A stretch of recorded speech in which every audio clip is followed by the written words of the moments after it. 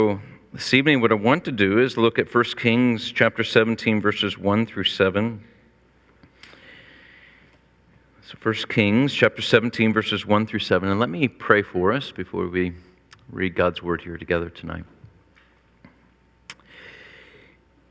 Father, we do pray that you would open your word to us this evening, that you would show us wonderful things, that you would set us up for what will be the rest of this series as we look at this life of this great prophet. And pray that you would teach us, your servants, what it is that you desire to see in us and from us, and what you desire us to know of you. We pray all of this in the strong name of Jesus. Amen. 1 Kings chapter 17, verses 1 through 7. This is the holy and inerrant word of God. Now Elijah the Tishbite of Tishbe in Gilead said to Ahab, "As the Lord, the God of Israel, lives, before whom I stand, there shall be neither dew nor rain these years except by my word." And the word of the Lord came to him, "Depart from here and turn eastward and hide yourself by the brook Cherith, which is east of the Jordan. You shall drink from the brook, and I have commanded the ravens to feed you there." So he went and did according to the word of the Lord. He went and lived by the brook Cherith, that is east of the Jordan. And the ravens brought him bread and meat in the morning, and bread and meat in the evening, and he drank from the brook. And after a while the brook dried up, because there was no rain in the land. Though the grass withers and the flower fades, the word of God is forever. Thanks be to God. Amen.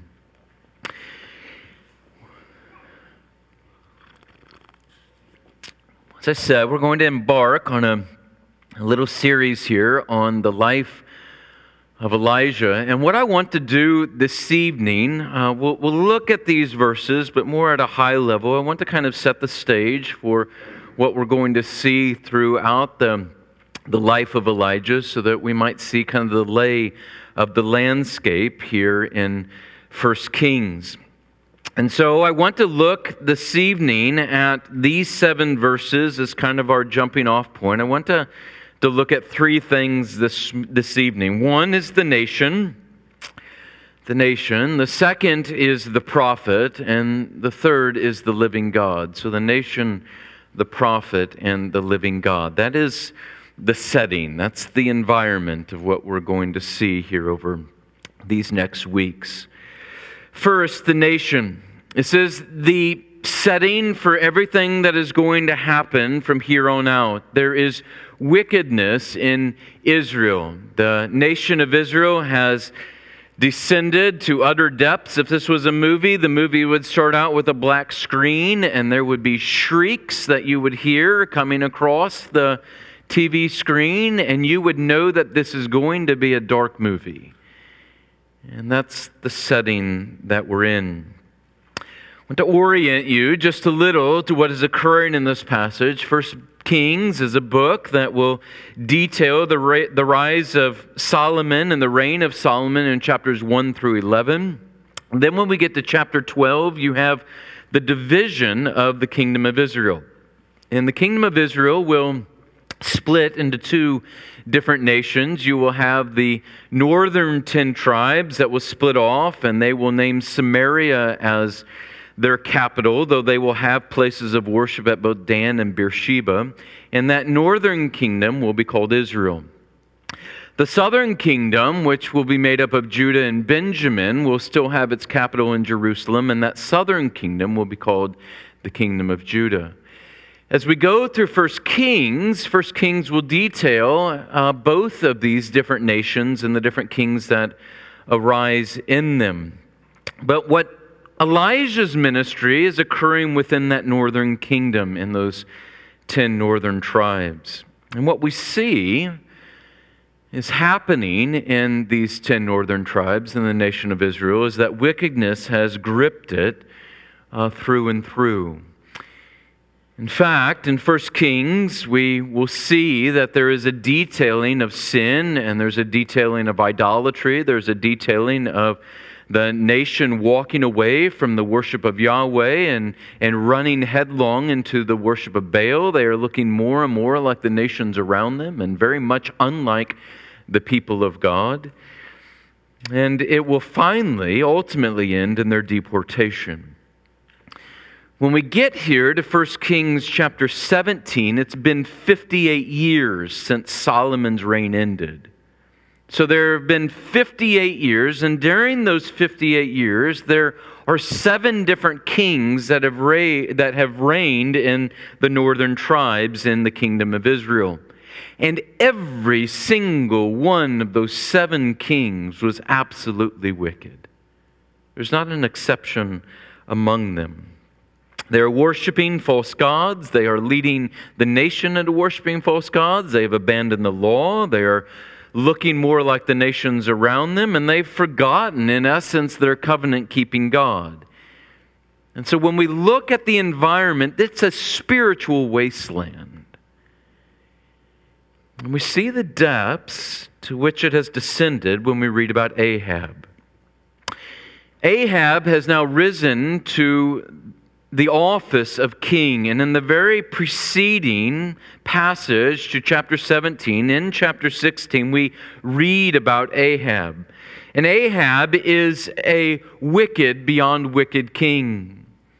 He marries a foreign pagan wife, and he begins serving and begins worshiping the Baals without restraint. And his administration will begin an aggressive campaign of erecting altars and changing the laws in Israel and leading all of the people in the nation to worshiping Baal. And we'll read this in chapter 16, verse 33, this scathing statement about Ahab.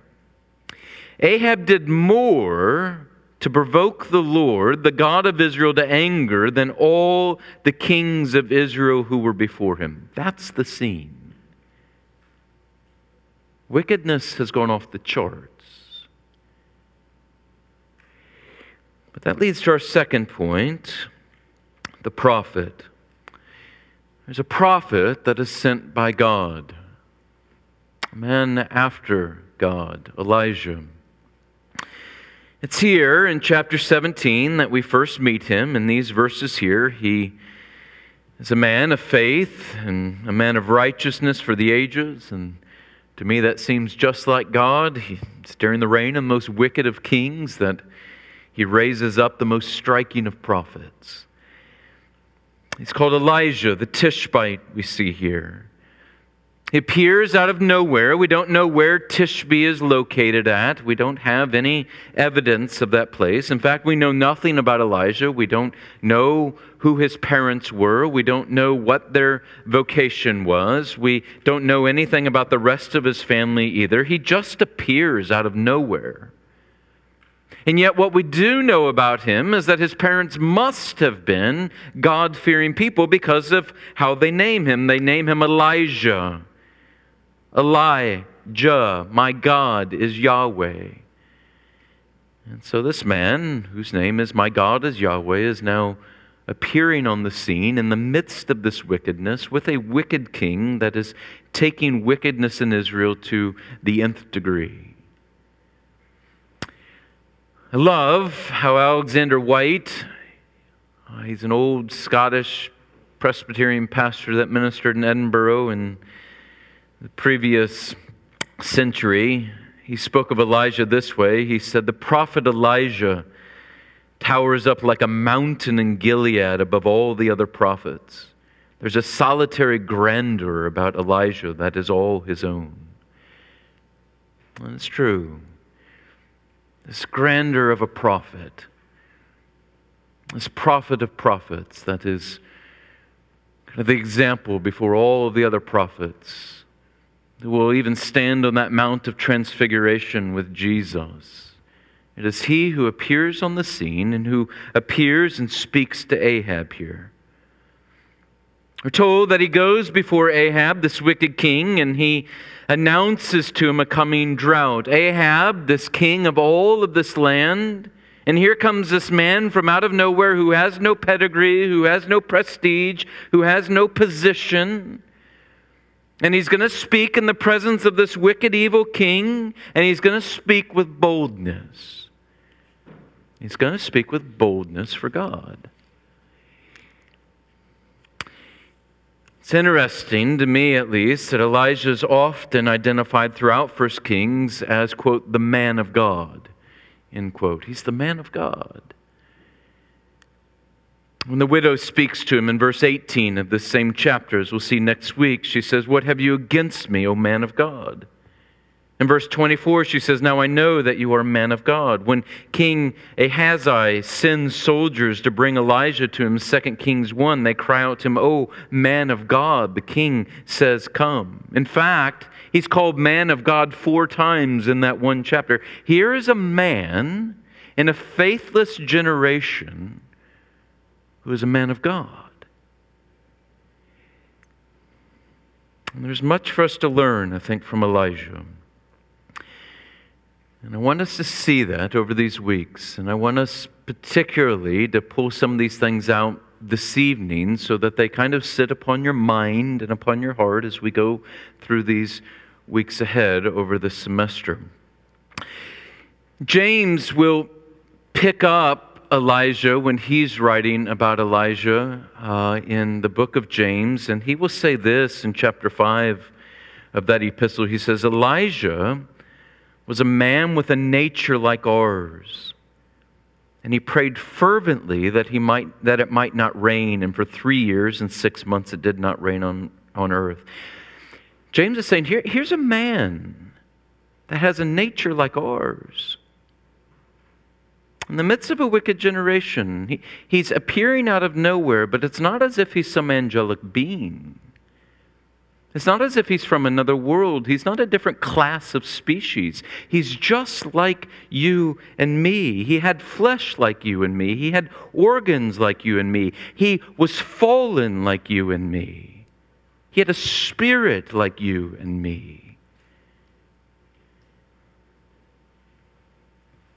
I think often we think Elijah doesn't seem much like us. He could call down rain. He could call down fire. He could make oil flow. He could outrun a horse in a chariot for 17 miles.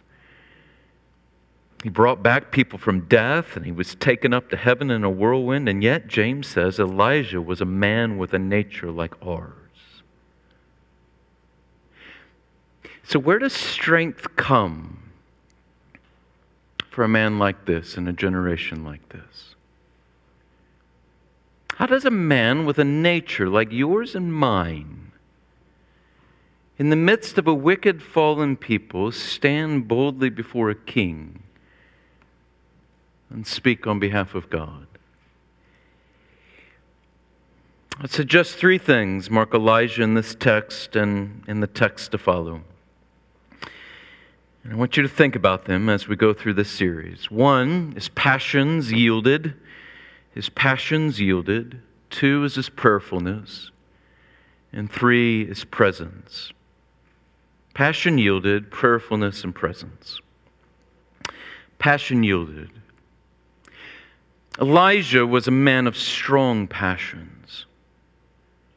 We see this throughout his life, throughout the text, as we'll see in the weeks ahead. He does not hesitate here in our text. And he says, "As the Lord, the God of Israel lives, before whom I stand, there shall be neither dew nor rain these years except by my word." You can sense the passion as he speaks before this king. There's no slackness. There's no apologies here. This is standard fare for Elijah. He's a man that seems to feel and to feel deeply. There's almost no scene in which we see Elijah in the scriptures in which his strong passions do not come out. He is, in my mind, kind of the Peter of the Old Testament, or maybe rather it's better to say Peter is the Elijah of the New Testament. It's just always on the surface with him. We see highs and we see lows. He does hardly anything without passion, whether that's praying or preaching or crying. But it isn't simply passion, because Ahab was also a man of passions and of great passions. We see that throughout the accounts of Ahab. But Ahab is a man of unsanctified passions. There's no godliness restraining Ahab's passions. He's driven here and there by whatever the circumstances are, whatever he feels most fully inwardly. Whereas Elijah is a man controlled by the Spirit. Ahab tends to be controlled by his wicked wife Jezebel. I remember entering the pastorate, and a mentor pastor, an older pastor, said to me once, he said, Jason, those who love you the most will often be those who later despise you the most. That's a pretty negative view to have of people. And yet there's a lot of truth in what he said. I found it to be very true. People have great passions. They love fervently and they hate fervently. Our passions are strong. They can be strongly in favor and quickly become strongly opposed.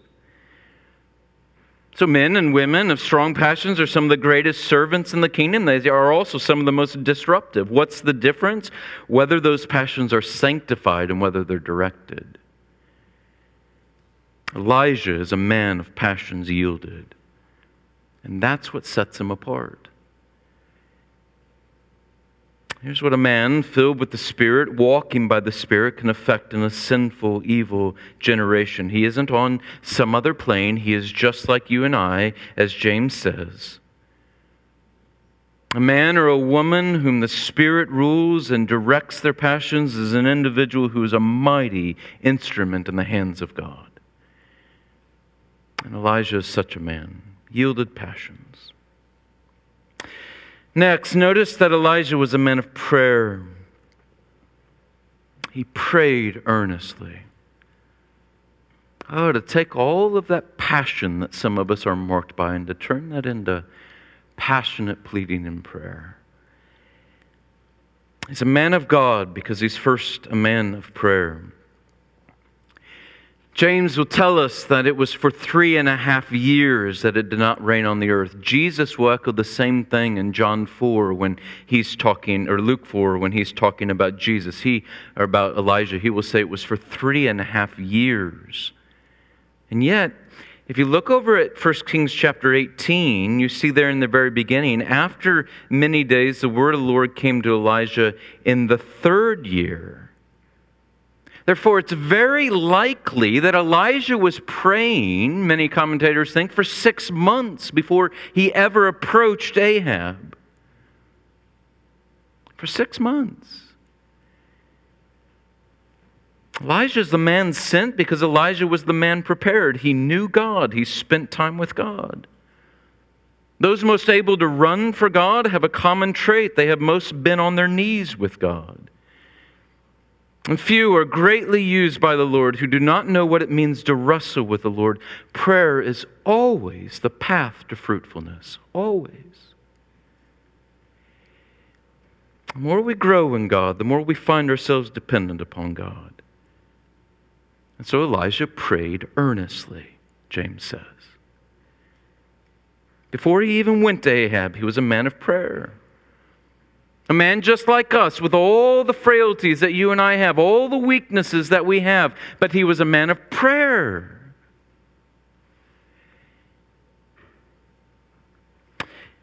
Say what I've said to you many times before, that I think if you and I knew what our prayers accomplished, we would struggle to ever get off our knees. Third, presence. Passions yielded, prayerfulness. The third, Elijah was a man who understood presence. Understood the presence of the Lord. He saw life through the lens of God being active and alive and present.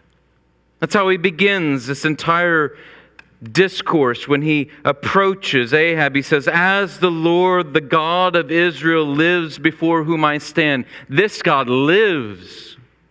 But he doesn't just live. I'm actually standing before him. He sees me right now as he sees you right now as I'm speaking to you. He understood the presence of the Lord in the immediate. This is just some distant idea. James and Jesus point out that Elijah had been praying for this drought. It's occupied his prayer life. If that seems horrible to you that he would pray for this drought to occur, not for Elijah, because the wickedness of the people shocked him. He knew God to be present. And he knew that these acts that they were committing and this false worship that they were engaging in was affront to the living God who was present. And so he actually prays for a drought. He prays that there would be a famine in the land. The spiritual devastation they were reaping concerned him. They were forsaking the living God for a dead God. And Elijah could not simply shrug at such a living death. He knew that there are worse things than not possessing material and physical comforts.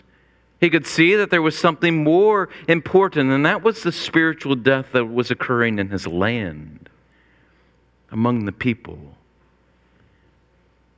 And so,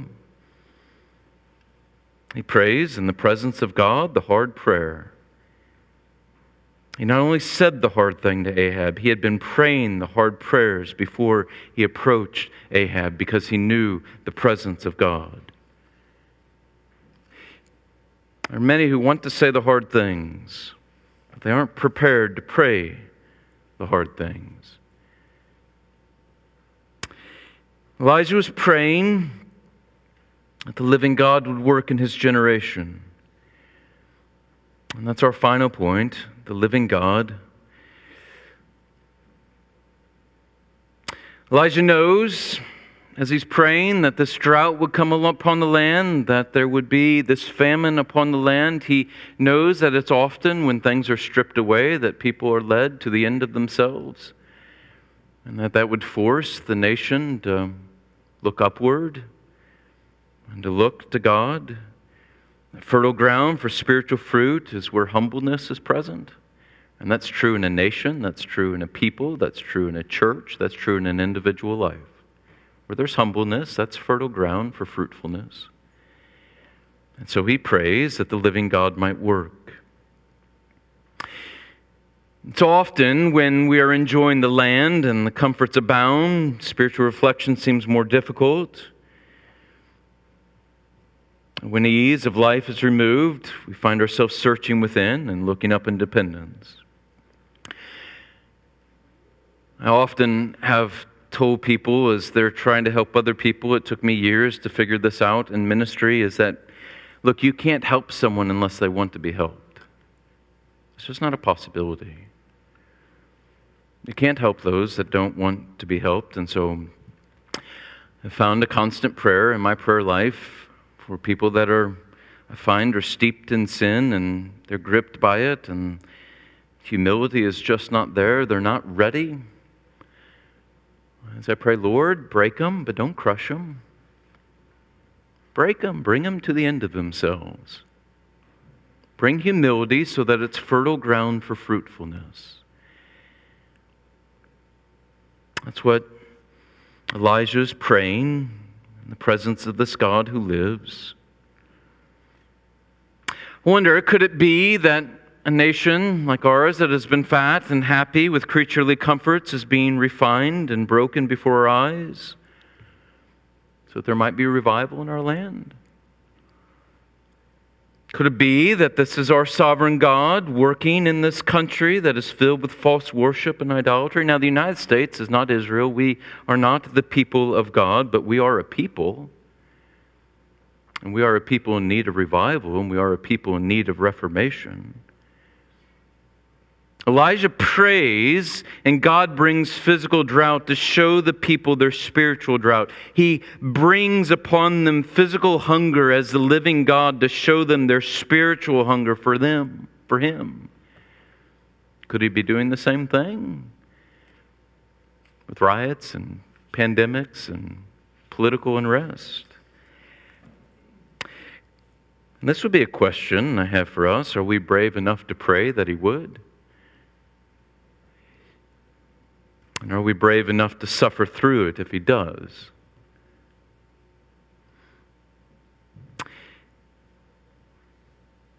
There's something I was talking to one of you this week about. There are a lot of things I've learned going through this 2020, but one of them is surely this, is I don't think the church is ready to suffer. We're not ready. Well, that is one thing the Lord has made abundantly clear, at least in my eyes over these months. We're not ready. So if we're going to pray for revival and pray for reformation, we have to be brave enough to pray for it and brave enough to suffer through it, no matter how it comes. It's something we must think through, because the judgment God brings upon the nation of Israel in this text, it affects the remnant of the believers. I think what we do is we look at a text like this and we imagine there are two groups. There's Ahab and all the wicked people in the nation of Israel, and then there is Elijah. And so God brings the drought and He brings the famine upon the nation, and it's all the wicked people and Ahab that suffer, while Elijah is led to the brook and he is fed and he is given water. But you know what? That's not all there was. Because we get to 1 Kings 19 and we find that there's a remnant of faithful people in the nation. And God wasn't feeding them by ravens. He wasn't giving them water to drink at the stream. They were suffering along with the unrighteous. Just as often the unrighteous are blessed alongside the righteous. And so if you and I are praying for revival and reformation, we have to be ready for what that might mean.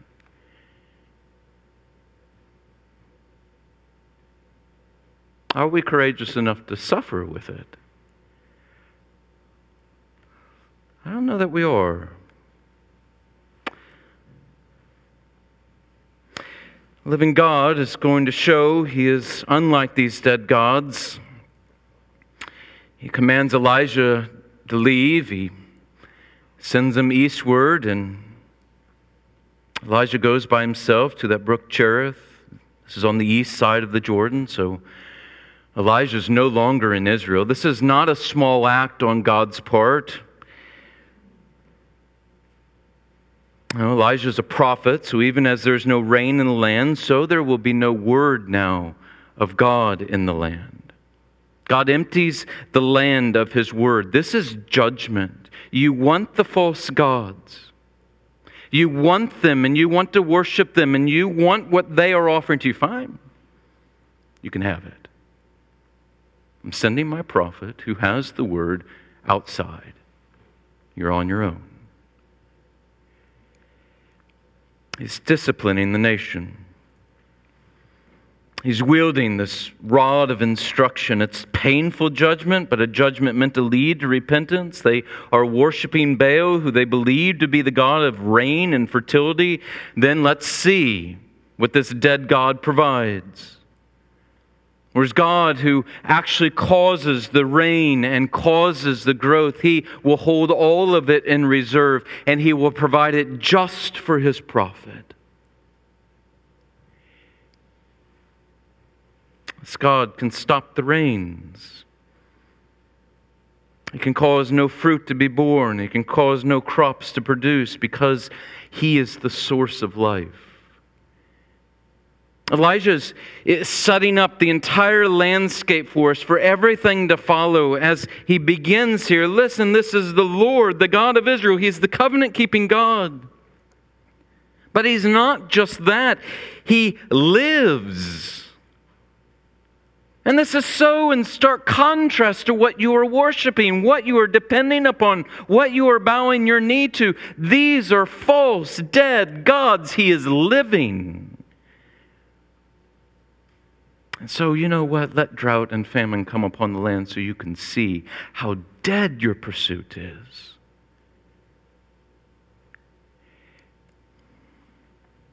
And this orients everything else. You want life, Elijah is saying, and God is saying, it comes from the living God. You want abundant life, it flows from Him. We find the same words of our Savior. He says, I am Yahweh, I am the way and the truth and the life. He says, I am the vine, you are the branches. Whoever abides in me and I in him, he it is that bears much fruit. Apart from me, you can do nothing. Why? Because He is life. Everything else you would plug yourself into, everything else that you would attach yourself to, it's dead. He's life. When the women go to the tomb of Jesus, they find the stone rolled away, and two angels appear, and they ask the question, why do you seek the living among the dead? And then they proclaim, He's not here, but has risen. He lives. The living God. And that orients everything. That life is to orient everything. We serve a living God, and all is to be seen through this lens. It's a living God who makes promises and then provides based upon His promises. If you and I were to look up the promises that they believed Baal offered to worshipers of him, or we could do it with a myriad of gods, you would see that there are great promises, but there's not the provision. But God shows Himself as the living God, a God of promises who always provides what He promises. And that's the scene you and I are to see at the very end here, with Him at this brook of Cherith. The living God provides for him. He's not limited in His sovereign power. Even when times are the harshest, He's not necessarily the most distant. He's providing for Elijah in the wilderness because He promised to do so.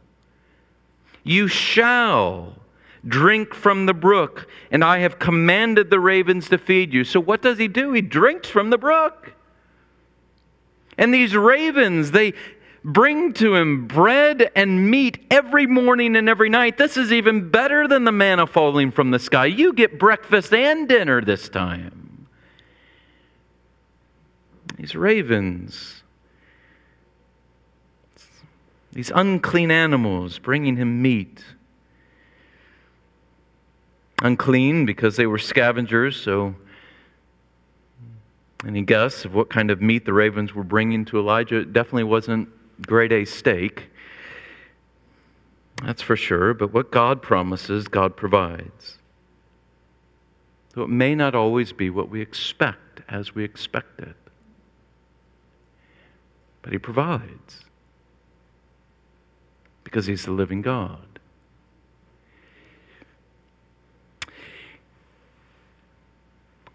In a time we live in the midst of wickedness, and we do. Every generation is wicked in its own right.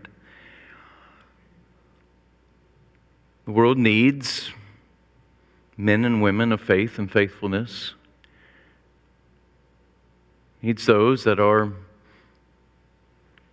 yielding their passions to the Spirit. There are men and women that are laboring behind the scenes in prayer. There are people that understand that God is always present. You're always living before His face. The wickedness around us is not lost on Him. The downgrades are not lost on Him. His people are not forsaken by Him. You believe all of that, and you live in light of that. You recognize that He is a living God, and so you're going to live for Him. Elijah was a man just like us. Just like us. Maybe a little better form of most of us. But just like us. And He set an example before you, and we'll see that as we continue forward. Let's pray.